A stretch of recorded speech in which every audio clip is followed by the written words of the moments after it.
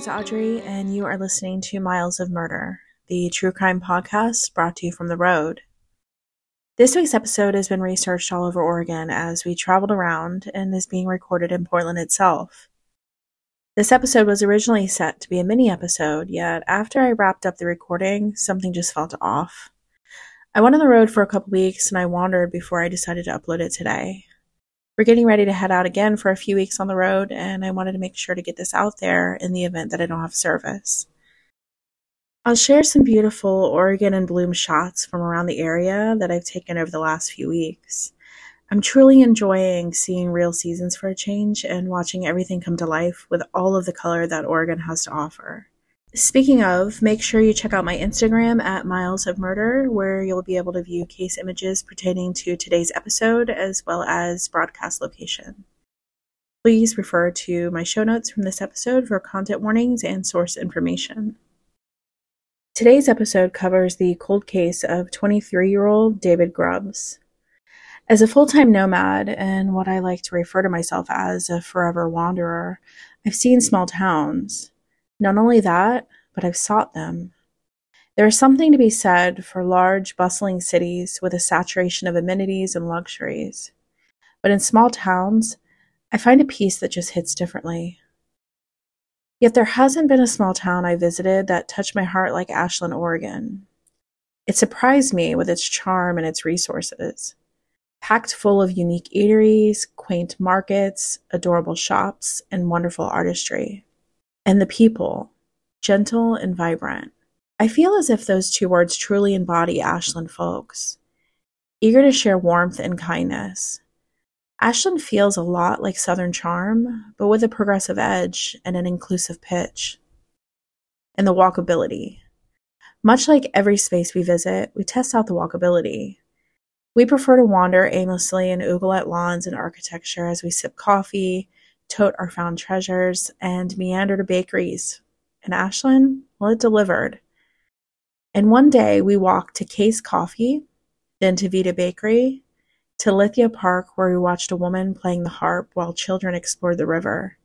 Then we oohed and awed at the local artisans market vendors, had a beautiful tea time at Dobra, sushi at Umami, and ice cream at Zoe's. Along the way, interacting with locals of all sorts and truly feeling the pulse of the town. It's these slow visits, as we call them, that really allow us to steep in the communities that we visit. We prefer it over pop-ins and hitting local attractions, only yet also understand its rarity. We don't always have time or the ability to slow down in the towns that we visit. Often we're driving through to the next place, stopping in for mechanical work, or just needing a place to rest for the night. Typically, initial feelings form and they change as you spend more time at a place. Yet after almost a week, Ashland felt as quaint and storybook as it did on day one, which got me interested. What does the crime rate look like here? The latest census puts Ashland's population at 21,607 residents. Yet during the Shakespeare Festival, the town sees 350,000 plus people. A small town with a Hallmark movie charm, a low crime rate, yet surprisingly, a few cold cases. The first I want to talk about takes us back to 2011 and the horrific murder of David Michael Grubbs. David Michael Grubbs was 23 years old in 2011. Standing at nearly 6'4", he was often referred to as a gentle giant. He worked at the edge of downtown at a neat store called Shopping Cart. In research for this episode, I found numerous pictures of David smiling at work. He truly had a beautiful smile that spoke about often in interviews. On the evening of November 19th, 2011, David left an hour early from work.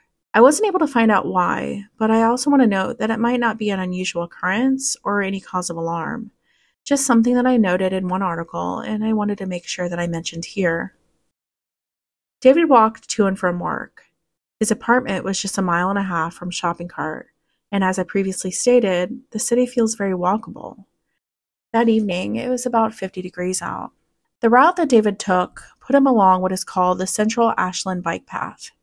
He was less than a mile from his apartment when he was discovered that night. The bike path is known to be a busy space. It's flanked by residential housing, privately owned dorms, university housing, and varied businesses. A lot of college students use it to traverse through town.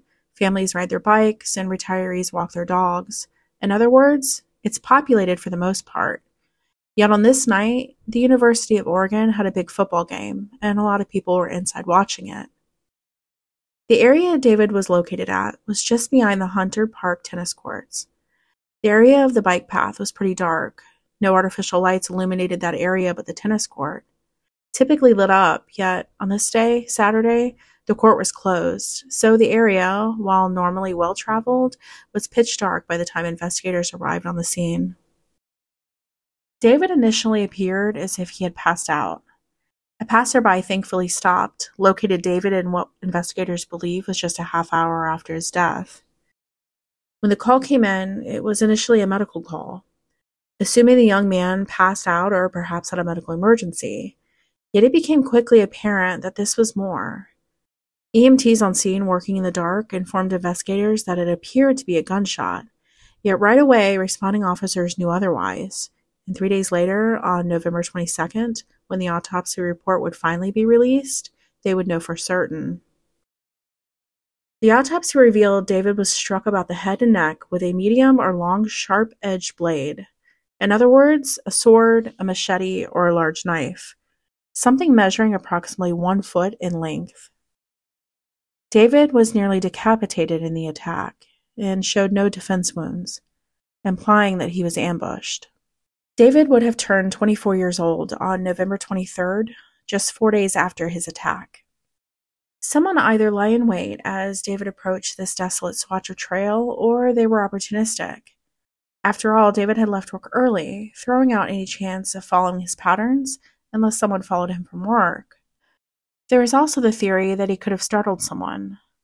Perhaps he walked up to a crime in progress, a drug deal, an assault, or maybe he startled someone and he appeared far more threatening because of his size and it being dark.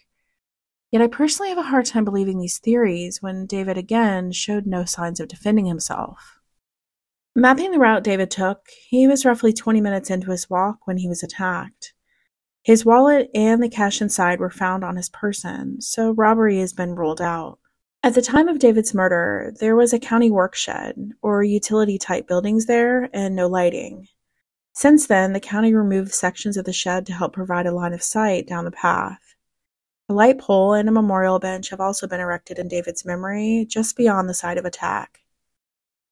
As of the airing of this podcast, 2023, no suspects have been officially named in this case.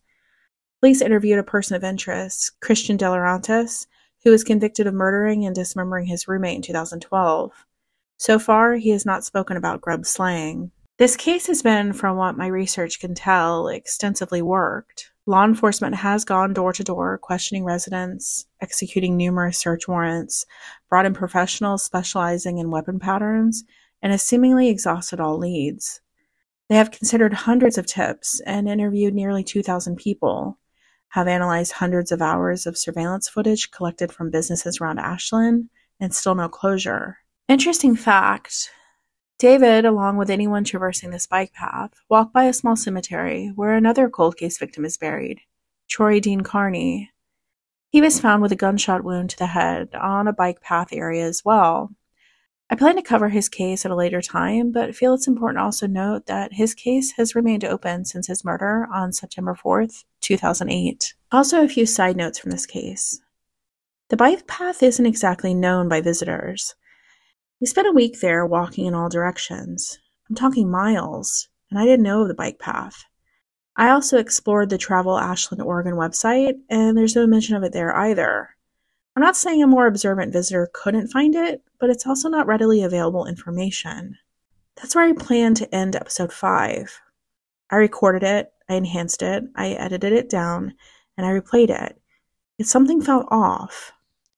We weren't heading to Ashland, but we were planning to be just outside of it. But something pulled me back, and so we went. The drive on any Oregon back road is stunning, and provides a beauty unmatched anywhere else in North America.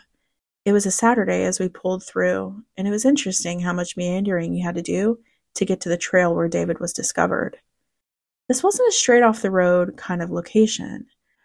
You wound through a neighborhood behind a school, tennis courts, and then into a small parking lot. What struck me was how busy it was. Again, it was Saturday. I realized upon recording this episode that it was also Saturday when David was attacked. The tennis courts were bustling, and parents sat along the baseball fields watching their children play. The parking lot was full. Right against David's memorial, a group of kids practiced their catching and pitching. I found my mom heart being anxious that they were going to intrude on David's memorial or harm his sacred space somehow. I was nervous approaching. I feel sheepish when I feel as if I'm not helping enough. I want to save the world and bring closure to those in pain, and being able to only use my words to get his story out leaves me feeling inadequate to even be here. I wish so hard that I could have been there on that scene that night. Not that I can do anything more than any other investigator, but at least to lend another set of eyes. I approached as if I would any other scene, wide at first, taking in everything. So many people were on that trail living their lives and running and biking and walking by where David took his last breath. It's sobering to see how the world just keeps moving when ours simply stops. As we took a moment of silence for David, I noted a figure way down the trail walking towards us with a cloak and a traveling hat. I noted how it would be easy for someone to conceal a long-bladed weapon very casually in such attire. This notation made me edgy as they came closer. It was an older woman, traveling through town to see the symphony. She stopped to ask if David were a friend and inquired about his memorial. Again, I felt inadequate to even speak about him, since I brought nothing in the way of solution to his case. I stumbled with my social anxiety, yet I got his story out there, hoping somewhere in her heart it rings and she carries his memory forward on her own journey. We talked briefly about travel and bonded in passing. I wondered if that's how David was, and if it was his doing, gentle and peaceful and welcoming of all. We ended our chat, and I wandered in the direction that David had come from that evening before he got to that point. Between those utility buildings, it was clear someone stayed there for a while. The usual trash, toilet paper, and other paraphernalia lay on the ground. Evident that Ashland, just as the rest of Oregon, has an unsheltered population out there. Ashland appears to handle it much differently than the rest of Oregon, at least from what I've seen. We stood under the giant tree that loomed over the area, even that night, and I wondered aloud, working through my brain as I normally would, trying to find the solutions. Eventually a gentleman took up residence on a bench nearest us, just beyond where we had stood, and the shift made me uncomfortable. We were just beyond the crowds of people, and the unsettling energy of this space's history had my nerves on edge. We made it back to our vehicle, and we left. This episode is not David's story. This is simply how his life ended. David, like every cold case victim, is far more than the story we come to know them by. I encourage you to get to know David. Explore the Facebook page in his honor. Read the forum about how wonderful he was, and truly share his memory. Keep David's spirit alive and his name in our conversations so we can eventually flush out the person responsible for such a heinous murder. I look forward to your input on this case and what you believe happened that evening. I also want to hold space for David's mother, Sherry Grubbs. I hope that for her, we can see this case closed so she can rest knowing that justice has been served. If you have any information or theories you believe that would help this case, you can submit those anonymously through the Ashland Police Department's tip line at area code 541-552-2333. At the time of this airing, a $22,000 reward will be given for information leading to the arrest and conviction of the murderer. And that's all for today's episode. Don't forget to explore my Instagram at Miles of Murder, where I will post case photos from today's episode, as well as trip shots. Please feel free to use that space to comment on today's case and provide feedback, or if you prefer, you can also email me at milesofmurder@gmail.com. Until next time, be safe.